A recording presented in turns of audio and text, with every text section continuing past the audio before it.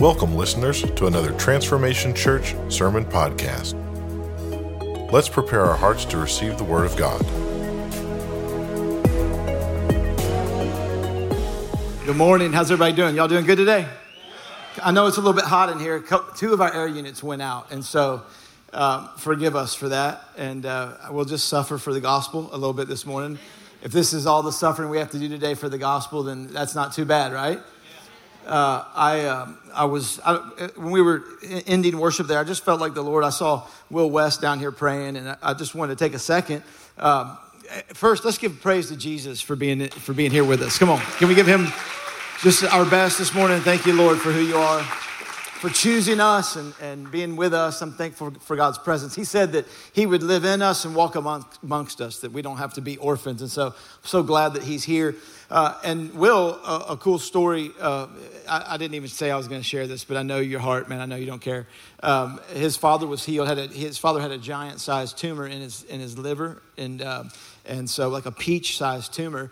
And they went to the doctors. They went to look at it, and we prayed, and it was gone, just disappeared. It wasn't there. So I saw him down there at the altar, and then I was reminded I was with a missionary from Cameroon, Africa last week. He was telling me stories, and I like to ask missionaries. I'm like, what's the craziest thing you've seen God do? What's the craziest miracle you've seen God do? And a lot of times we don't really expect or believe for miracles for some reason in America. We like think that that's over, and that's for overseas or something. But us as a church, I want to expect miracles. Come on, I want to believe God for miracles and believe that he actually still does those miracles. And so I was just praying this morning as we were worshiping, and the missionary told me, he said, well, a couple months ago, it was 6 months ago or so, a lady brought her baby that had horrible fever and was like dying of fever. And they put the baby in my arms, and she brought the baby to me in the village and put the baby in my arms. And literally I began to pray. I didn't know what to do. And I felt the fever leave the baby. Like I literally felt the baby get like cool off. And then the mom looked at me with a smile and said, hand the baby back. I know the fever's gone. And he was like, well, how do you know? And she took the baby back, and she just has this big smile on her face. And she said, well, I know the fever's gone because 2 weeks ago, my sister was here in the village, and she was deathly sick, and you prayed for her, and she totally got healed. And this guy didn't even know that. He goes, so I knew that if I got my baby in your hands, I knew if you touched my baby, that the baby would be fine. And he was like, ma'am, it's not me. It's Jesus. And so as I was worshiping, I just felt the Lord say that he just wanted to heal some things today. And just that he's still a healer. And I don't know what you're dealing with. I don't know what you've been believing for. I don't know what miracle you need. And there's nothing weird about that. I'm just going to pray a prayer of faith, a prayer of healing. And maybe you've got something in your body or in your mind, or you're believing for somebody. Can we just stand together as a community believing for miracles? I believe that God can still heal tumors. He can still heal diseases. He can still heal bipolar. He can still heal schizophrenia. He can still heal depression. He can still heal addiction. He can still heal from the spirit of suicide. He can still deliver us from sin. Father, we just thank you today. If you have something, just put your hand on it. Let's just place our hand on some area of your body that needs healed. Come on, I'm believing God for healing in my own body. Father, I thank you for healing today. I thank you. You said that the healing is the children's bread. You said that healing is our bread, that we are your church, that we are your people. You said in Psalm 103 that you sent forth your word and healed all of our diseases, that you set us free from all of our sins and iniquities, that you forgive all of our sin today, oh God. And so if we're here and we're believing like we're not good enough or we don't deserve it, God, I just rebuke that right now. I thank you for supernatural healing. Jesus, your body was broken to heal our bodies. I pray that you would heal and do miracles today in backs, in sciatic nerves, Lord, right now, maybe in heart valves, God. I pray for any tumors or cancers to die, God. I pray for our family members and loved ones. I pray for healing today, God, that you're still a God that heals, and healing is our bread. And Lord, so we eat and partake today of the goodness of who you are. We believe that you can do that, and you have done it in Jesus' matchless name. Amen? Amen. Come on, let's give him praise. I believe that. I believe something's changing right now. And listen, if something happens to you in this service, or you just feel something, or you got healed, come on, let us know today. I want to know. I want to celebrate that with you and your family. God is still a God that's healing. I'm going to jump into the gospel, and I'm going to get into the gospel through Galatians. And I'm so thankful for Jesus. I'm looking, and we're talking about the gospel of grace and focusing in on Jesus. If you're more obsessed with your behavior than you are Jesus' behavior, you have the wrong gospel. If you scrutinize, if you're more into examining yourself than you are Jesus, you have the wrong gospel. And so Paul in Galatians is defending the gospel of grace, the gospel of freedom, the gospel that we've been set free from law. He's defending the gospel grace, the simple grace, the good news grace. And we talked about it last week, just the simplicity of Jesus. The simplicity of the good news, the simplicity that Jesus died, he did all the work. It's literally finished, and we can't earn anything else with God. And legalism oftentimes tries to earn its way based on resume. Paul has preached the gospel to the Galatians. They've received the gospel. They're saved. They're running by grace. They get persecuted. And 2 years later, these men called Judaizers, they were Christians, but had a lot of still legalism they lived by. They came in and they began to pervert the gospel. And they did it like this. The gospel is good. Grace is good. That's great, but you need a little bit added to it. You need some other rules and regulations added to it. And so Paul vehemently defends this teaching and literally gets angry and goes after these guys because he knows the glory of God's at stake and the all-sufficiency of Jesus is at stake. And so today I'm going to read a lot of scripture to you, and I'm going to try to preach to you fast because I know it's hot in here, but I hope y'all are with me today. And I want you to put your learning hat on, like I'm not going to go into full-out Bible college, but I'm going to use some terms, and I'm going to teach you some things today that are really important for you to know who you are and to understand how to be happy in the gospel, how to walk out your Christian faith. So in Galatians, we're going to start in verse 11. Last week we went through verse 1 through 10, and really the point of last week is that the good news is the good news. Let's don't let it go bad. Let's don't complicate it. Let's get obsessed with Jesus. And then now Paul's got a little bit of an attitude. You have to keep in mind, Paul's writing to people that have false teachers trying to discredit him. So Paul is writing to a church like ours where, say, teachers would come in and start to try to discredit me in a way, or discredit the message, or discredit a Paul. Paul's writing a letter to people that are starting to believe some lies about him. And so he's a little defensive. He goes courtroom kind of. He begins to kind of lay out like a lawyer, an argument for who he is and the gospel that he has. It's not about him. It's not about his reputation. Hear me. It's not about who he is. He's not being vehement or defensive because he's worried about his reputation. He's worried about the gospel's reputation. And the enemy is trying to discredit Paul so they can discredit his message.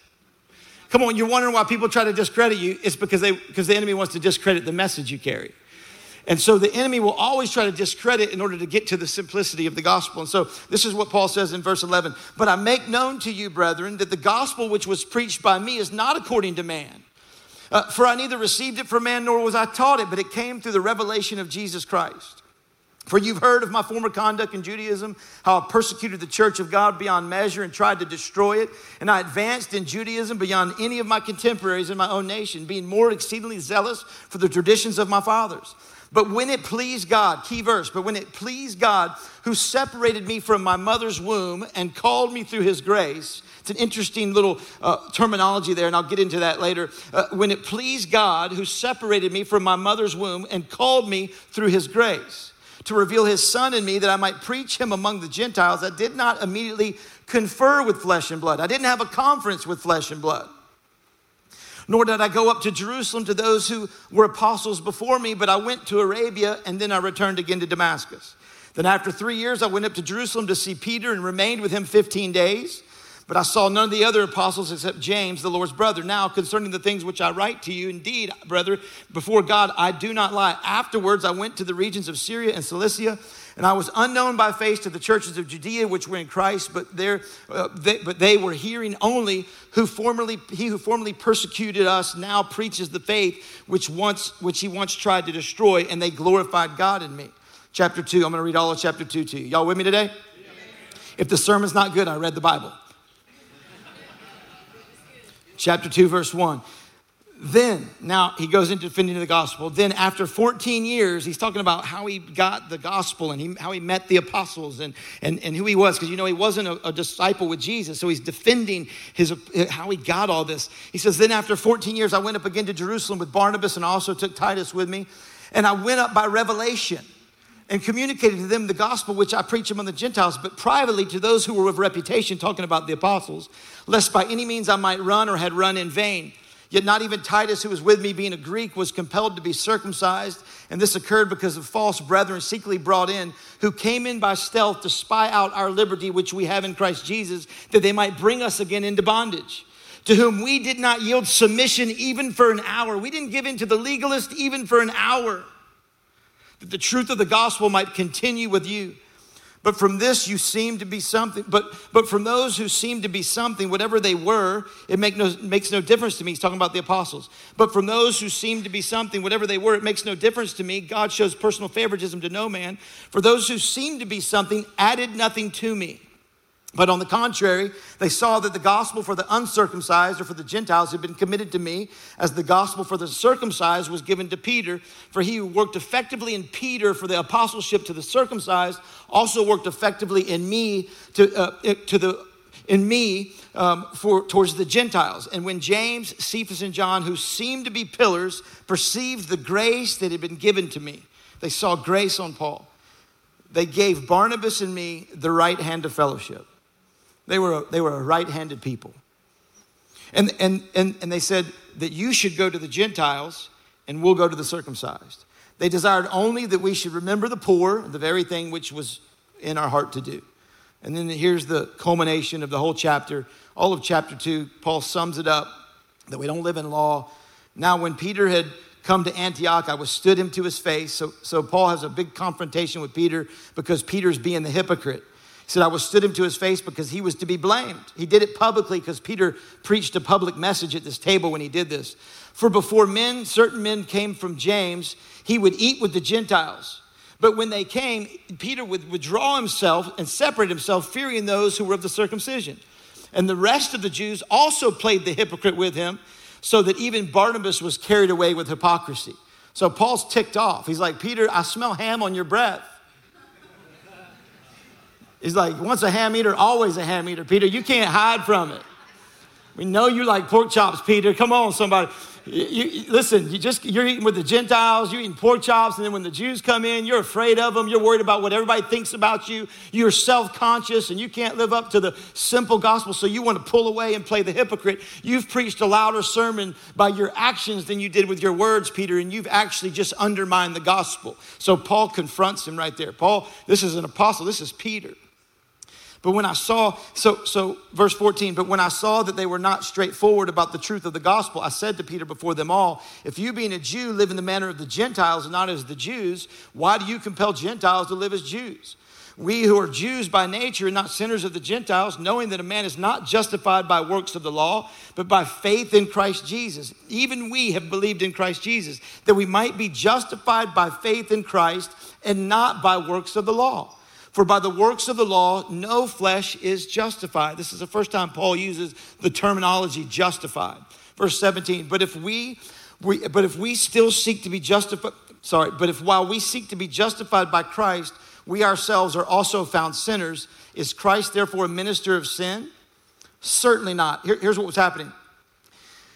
The legalists were saying, if you preach a simple message of the gospel and that you're free through grace, but you still sin because you're human, which we all are, that must mean that Christ's grace message is promoting sin. So they're saying that Christ must be a minister of sin. So since you say grace is all that you need, but you still mess up, the message that Jesus is that you can sin. It's okay. Paul says, certainly not. He's like, no, that's not the point of any of what grace is. Knowing a man is not just, verse 16 again, knowing a man is not justified, he's not justified by works of the law, but by faith in Jesus Christ. Even we've believed in Jesus that we might be justified by faith in Christ and not by works of the law. For by works of the law, no flesh is justified. But if we still seek to be justified by Christ, we ourselves are found sinners. Is Christ therefore a minister of sin? Certainly not. For if I build again those things which I destroyed, I make myself a transgressor. For I through the law died to the law that I might live to God. For I through the law died to the law that I might live to God. And I've been crucified with Christ. Y'all know this verse. This is probably the verse you have memorized in chapter 2. For I've been crucified with Christ. It is no longer I who live, but Christ who lives in me. Okay? It is no longer I that live. I have been crucified with Christ. Now imagine Paul's scribe. I'm going to teach y'all a lot today. So just track with me today, okay? Man, it's not a great day for the air conditioner to go out. Y'all are like, man, can you just tell a story? I'm going to teach y'all today, okay? He says, I have been crucified with Christ. Imagine Paul's scribe sitting there. Hey, write this down. I've been crucified with Christ. What? Paul, what? I can't write that. You weren't crucified with Christ. You're right there. No. Write it down. I've been crucified with Christ. I can't write that, Paul. No. Write it. It's the scripture. It's the God. Write it. I have been crucified with Christ. It's no longer I that live, but Christ that lives in me. And this life that I live by faith. This life I live in the flesh, because I'm still in the flesh, I live by faith in the Son of God, who loved me and gave himself for me. I do not set aside the grace of God, for if righteousness comes through the law, then Christ died in vain. But I make known to you, brethren, the gospel which was preached by me is not according to man. Can I just say we have a lot of gospels according to man out there? We have a lot of people trying to appease the pain that the world faces. There's one gospel. There's one payment. There's one price. It's been paid for all time, for all humanity. But I make known to you, brethren, the gospel which was preached by me is not according to man. For I neither received it from man, nor was I taught it, but it came through the revelation of Jesus Christ. It's Galatians chapter 1 and 2. Let me pray for us real quick. Father, help me in the next couple minutes, 28 minutes and 27 seconds to be exact. Help me today to preach your word. Help me to bring clarity. Help me to say what you'd have me say. In Jesus' name, amen. So Paul is defending his apostleship. What people were saying was that Paul got the message of the gospel secondhand. They're saying, Paul, you weren't an apostle. You weren't with Jesus. You didn't see Jesus. You don't know Jesus.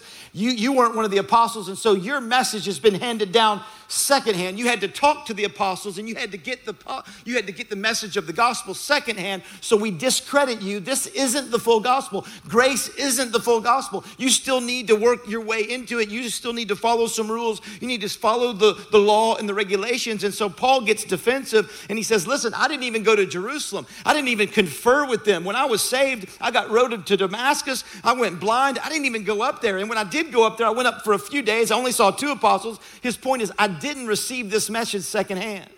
And here's what you need to know. The message that we carry, the message of the gospel is not precepts and concepts that are handed down from your grandma and your granddad and your church attendance and some historical lesson. The concepts of grace are not secondhand.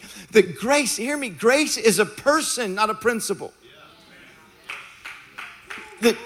That if what we carry is the gospel, if what we have, Paul's saying, if this wasn't given from heaven, if this wasn't by revelation, if this Jesus didn't come down from heaven, if this is just secondhand information that our mamas and our daddies and youth ministry and church ministry and Bible college, if this is secondhand, there's no power in that. This is Jesus. This is the person of Christ, and you and I have to experience him, not learn about him. Jesus was never meant to be learned about. He was never, the Bible says, study to show thyself approved. Study to show thyself approved. Study to show yourself that you know what you're talking about. Not to show yourself approved to God. Study, that you would study to let yourself know, okay, I'm studying the word, I'm going to learn. But you can't just study the word, you have to experience the word. Come on, y'all know what I'm talking about? Like, I was in church for years and with my mom preaching the gospel and learning and trying to experience it and trying to learn about God. That didn't matter. Not until I experienced the grace of Jesus.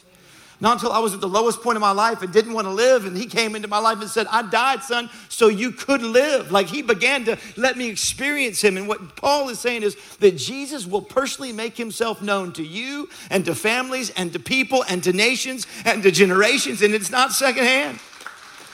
That he cares about us, and he cares about this world, and he knows you and he knows me, and I'm not just going to learn about him, that this gospel came from heaven. Paul says, listen, for 3 years I didn't go to Jerusalem. I went 2 weeks. I saw 2 apostles. And so he begins to say, look, everyone's saying I got this secondhand. This isn't tradition. This isn't some other teaching. This is Jesus himself. You've heard my former conduct, verse 13. He says, I was persecuting everybody. I was killing Christians. Come on, I got the award for killing all the Christians. Verse 15, very important.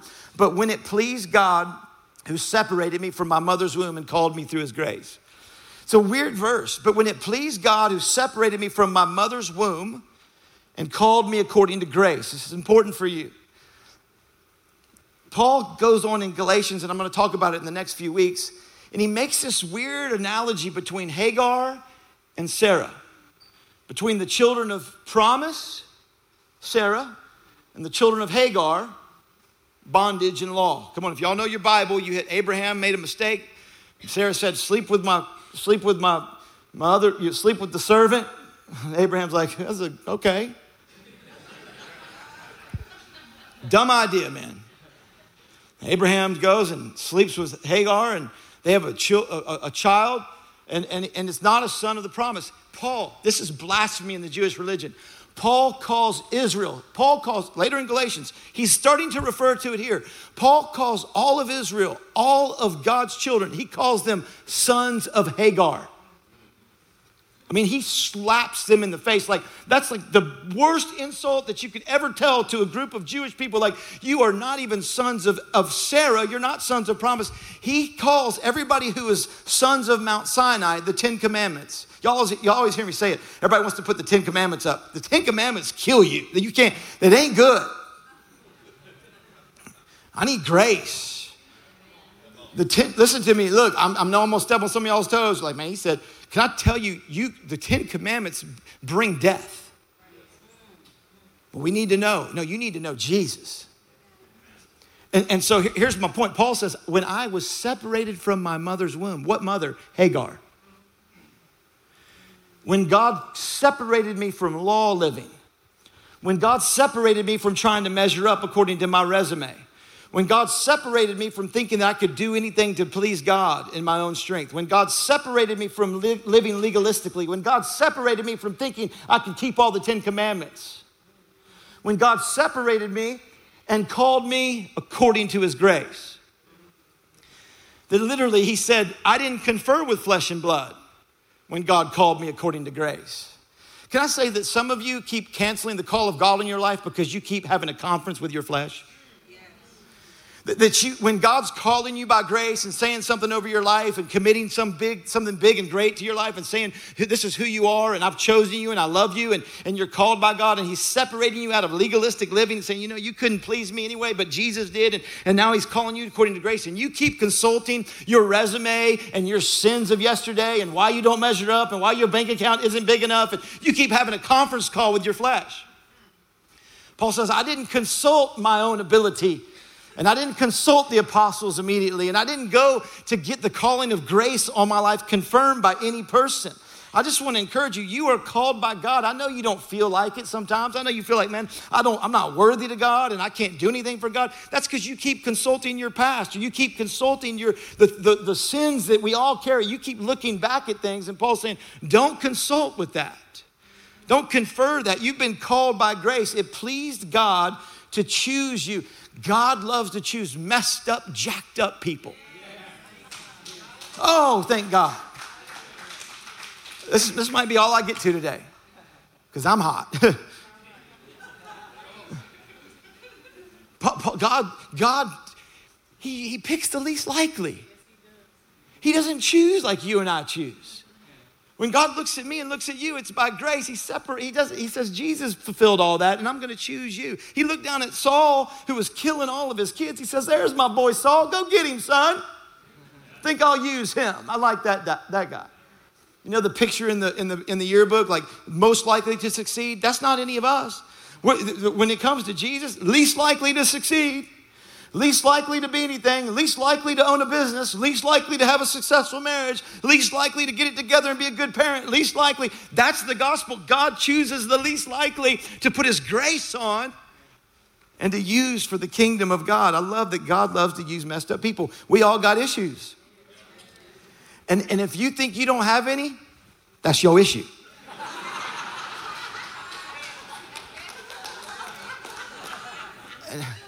Here's what legalism does and law living does. It removes a heart of flesh and puts in a heart of stone. Puts in a heart of 10 commandments. You're like, man, you're stepping on the 10 commandments today. My wife's freaking out right now. She's like, I like the 10 commandments, baby. But y'all got to hear my heart in this. It's because Jesus is Jesus is all the commandments. Jesus is everything. Not that we ignore it. It's Jesus. And when we go to stone and tablet living, it's a heart of stone. God wants to put in a heart of flesh where we're obsessed with Jesus and who he is. He picks the least likely. Here's a list of people he picks. Think about it. Abraham slept with Hagar. Come on, that was a mess. He caused the problems in the nations and where we get some terrorism and all the problems and different Middle Eastern problems. Come on, he picked Abraham. Jonah, he went the other direction and ran. He came back to God. Noah was drunk for a little while. Abraham was too old. Sarah was as good as dead. Like I said, Abraham slept with Hagar. Isaac was a daydreamer. Jacob lied a lot. Moses was a murderer. Gideon was afraid. Rahab was a prostitute. Samson really liked prostitutes. David was an adulterer, covered it up with murder. Elijah was suicidal and bipolar. Isaiah, that dude preached naked for 3 years. These are people God picks. Jeremiah, very emotional, skinny jeans, a scarf, loved Harry Styles. My daughter loves Harry Styles. John the Baptist ate bugs and dressed weird. Zacchaeus was too small. Paul was too religious and a killer. Thomas was too negative. Timothy was too young. Peter was worried what everyone thought. Jesus called him Satan. James and John wanted to blow up people with lightning from heaven, and Lazarus was dead. God can use you. God chooses you. Man, I want to encourage you today. God uses people that we wouldn't expect. And listen, don't give up on the Sauls in your life. Don't give up on the people that maybe have been persecuting you, or maybe don't give up on yourself if you've persecuted others or you've been the Saul. God's arm is not too short to save or to reach or to change, to reach into a heart and change people. Let's believe God that he can reach us. And sometimes we think God doesn't even care about us. Can I say that God knew every bad decision you were ever going to make? He knew you before you left your mama's womb, and he knew and still said, I choose you. Don't let the enemy discredit you because of the things that you think you and your flesh, or the things that you think you don't measure up by. Paul goes on and defends the gospel. He talks about all through verse 1 through 10 in chapter 2. He gives the timeline of where he's been. He talks about needing grace. I'm just going to give you kind of some thematic thoughts that he gives. He says, I went up and I had to go to Jerusalem after 17 years. Get this, after 17 years of ministry, Paul says by revelation he had to go to Jerusalem. And it tells us why. He says, I had to go and meet those men. I was doing my thing. They were doing theirs. They'd have been fine. Paul was fruitful. He didn't need any confirmation. But the Bible says that Paul by revelation went up so that he would not have run in vain. There was something in Paul that knew he needed those men, that they needed each other. And he went and he began to say who he was and what he was doing. They saw the grace on him. I mean, Peter and Paul were kind of at odds a little bit. They were 2 days apart and they never hung out. Like, they didn't like each other a whole lot. I mean, Paul had been killing family members and Peter's looking at him. They're sizing each other up. Paul shows up and Peter's like, why didn't you call? Paul's like, why didn't you call? And they're like, hey, okay. And then they say, we see grace on you. And they see the grace on Paul. And Paul understands that in order to have great community, we need great grace. And so I just want to say this community of people, and to build community, we need great grace for each other. We need each other, and the people that you run with, your destiny has a lot to do with the people that are sitting next to you and the people that you're running this race with. And we need to know that if we just do this by ourselves, come on, we're going to be, it says they gave him the right hand of fellowship. It's so important. We're going to be a right-handed church. Like we have fellowship with other churches. We have friends and pastors in the city, and we meet other people. We're not just this closed little small, that we believe this way, and this is how you have to believe just like us. No. We have a right-handed fellowship church where if you have the simple gospel and you believe the same gospel we believe, we're in partnership. And I don't want to run without you, and I don't want you to run without me, and I don't want to run without my friends out there, and we need people. And listen, Paul was different. Peter and them were different. But they saw the grace on him. There's going to be differences. There's going to be different messages and different methods and different ways. But the reality is if Jesus is the center of all of it, we can have the right hand of fellowship. Does that make sense? And I just want to encourage you, like you can have fellowship with people. This is not, I was talking with a friend the other day. I've seen him in the room right now. We were at lunch and I said, this should be ministry, not mafia. And I think a lot of times, and look, we're all human, so it's easy to click off and section ourselves off. But ministry is ministry, not mafia where we divide. We need the right hand of fellowship. We need to say, okay, Paul goes, I'm going to go up there. I'm going to have a right hand of fellowship with these brothers because the gospel that I'm preaching is the same gospel they're preaching. Now, hear me. If it's some other gospel, I'm not fellowshipping with that. I've been in cities before where they're saying, let's just all get together for a prayer meeting. We're going to have every religious background and I'm like, no, I'm not doing that. Well, why can't we do that? Because that's not the gospel. I'm not partnering in prayer with something that's not the gospel. Does that make sense? I'll go and love and serve and lay my life down and do whatever I can for that, but I'm not going to partner with someone that's not in the gospel. Does that make sense? I'm gonna get to the rest of it next week or 2 weeks from now. Pastor Justin, you got to sign up for Man Night, guys. It's going to be an amazing night, and then in 2 weeks, I'm going to be back into Galatians, but next Sunday, Pastor Justin's also going to be bringing the word. And I just want you to hear the heart of Paul here, and I'm going to close up with these last few thoughts. There's so much scripture here. As Paul defends the gospel, he's basically saying you cannot be justified by the law. That the law is meant to crucify. And literally, that's why legalistic Jews chanted, crucify Jesus, because the law wants to crucify. If you find yourself chanting crucify a lot in your life, you're probably living according to law.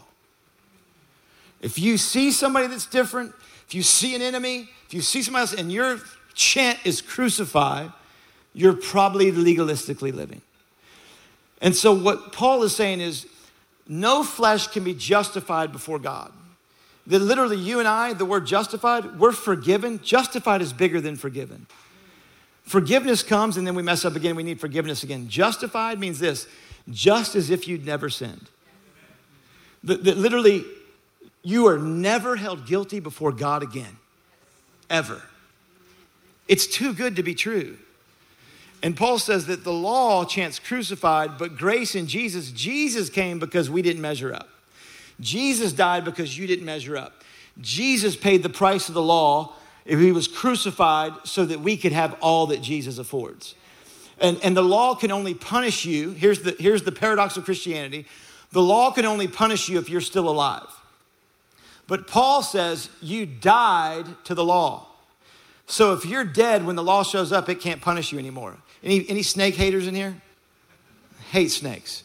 I was with a buddy. We were on a four-wheeler, or side-by-side, and we're running up on these snakes, and it was dead. And I was like, dude, kill it. He's like, it's already dead. I'm like, dude, smash it.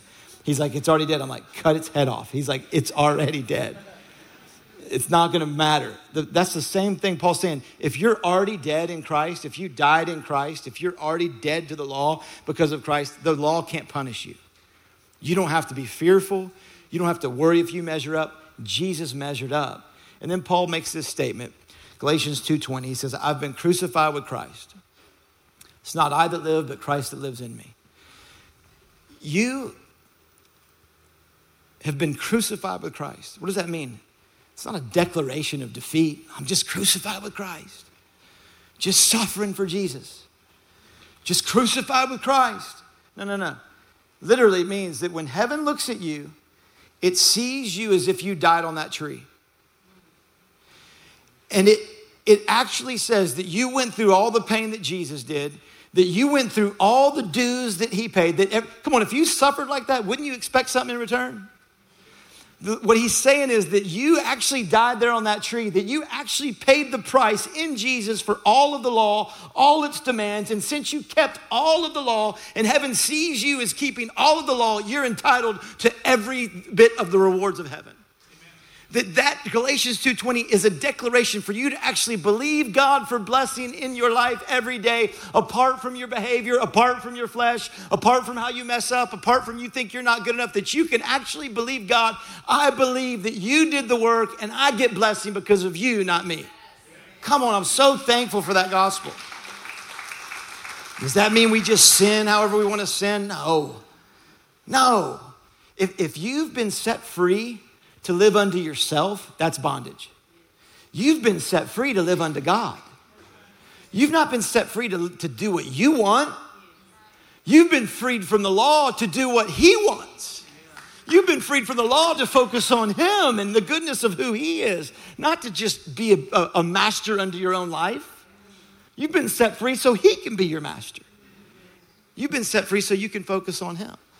I want to encourage you today, man. You might feel like you're the least likely. I want to pray for you. You might feel like you don't measure up. Come on, you've been crucified in Christ.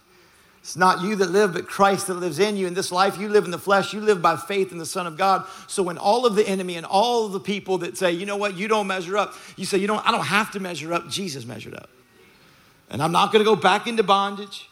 It's like eating healthy and then trying McDonald's again. Come on, somebody. You thought it tasted good. Some of y'all McDonald's fans are going to hate on me today. I remember I ate healthy for like 2 years, and it's like, man, I'm craving McDonald's fries. Went in there and ate those things. Man, they had they fried them in the same fish batter. They put the French fry, and I'm like, this little weird film in my mouth. I'm like, these fries are nasty.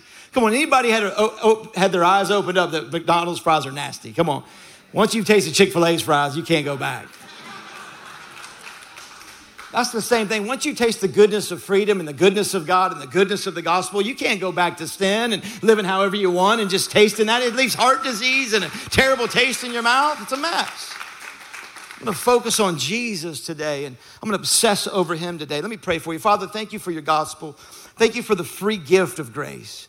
Lord, I know, Lord, today, it's a little different, but I just pray that somebody hears my heart today, that somebody that's in bondage because of fear, or in bondage trying to think they don't measure up with you, always thinking, if I just do a little better, if I just do a little more, God will be pleased with me, or if I'll just do a little bit extra, God's going to be happy with me. And then they mess up, and then they think, God's not happy with me. I got to go back, and I got to fix it with God. No. God, I pray that they would see today that you did all of your work in Jesus. That you finished it forever, Lord, that you measured up, Jesus. That I don't deserve a job. I don't deserve my family. I don't deserve healing. I don't deserve forgiveness. There's nothing that I can earn. There's nothing in my resume that gives me any standing except you, Jesus. And I pray today for those in here or online that feel least likely. I pray that you would let them know that you choose them, that you pick them for greatness today, and that they have been crucified with you and they can believe you for greatness. If you're in this room and you say, you know what, Pastor, I feel least likely, pray for me. No one looking around. Would you just put your hand up to me? Pray for me today. I feel like God made a mistake when he picked me. Be honest. If you feel like, I just don't feel like I measure up sometimes. Thank you for your boldness and honesty. Thank you for your honesty. Come on, we all feel that way at times. Father, you see every heart that feels least likely right now. Would you blow their mind today? Would you let them experience you today, Jesus? Would you whisper to them? Would you shout to them? Would you hopefully use my voice to let them know they're chosen and that they're successful and they're called and that they're worthy and that they're loved and that they're cared for and that they're in a community of people that see grace on their life, oh God. I pray for their families today, God. I pray for anybody that's been making others earn it or making themselves earn it. I pray today we could put down the treadmill, the hamster wheel of Christianity. We can focus on what you've done today. Maybe you're in this room and you've never given your life to Jesus. You're still running the race. You're still trying to make yourself approved. You're still tired because you're trying to cover up shame, guilt, or sin. You're like, man, I can't get free. You've never given your life to Jesus. Maybe you're online and you're watching. The Bible says if you just surrender to Jesus, you get a fresh start with God. He chooses you today. Maybe that's you today. No one's looking around. Just for a second, if you're online or you're in this room, you say, you know what? I need to become a Christian. I'm ready to surrender my life to Jesus. I want him to be the leader and the Lord of my life. I need a fresh start in God. Would you put your hand up to me right now? I need a fresh start, Pastor. I need a fresh start today. Thank you for your boldness. I need a fresh start in God. Anybody else? I need to surrender to Jesus today. If you're online, just type into the chat, I need a fresh start with God today. I'm going to pray a simple prayer with you, and you can just pray this prayer with me. Father, thank you for sending your son, Jesus. Jesus, you did all the work. You fulfilled the law. You died on a tree, and you act like I did it as well. That you put my shame and my sin and my mistakes up on that tree.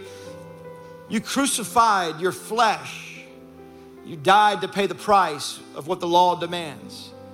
You bring justice and you bring everything that we need, Jesus, on that tree. I pray, oh God, that you would give me your life today. I receive your life. I receive a new heart. I receive what you did on that tree. I thank you that you rose from the dead to give me a brand new heart and a fresh start to serve you. God, I will give you my life and I'll serve you the rest of my days.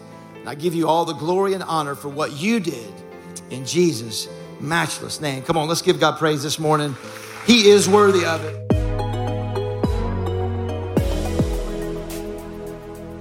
Thank you for listening to another Transformation Church sermon podcast. If you would like someone to pray with you, or if you would like some ministry materials, please email us at hello@transformationchurch.us.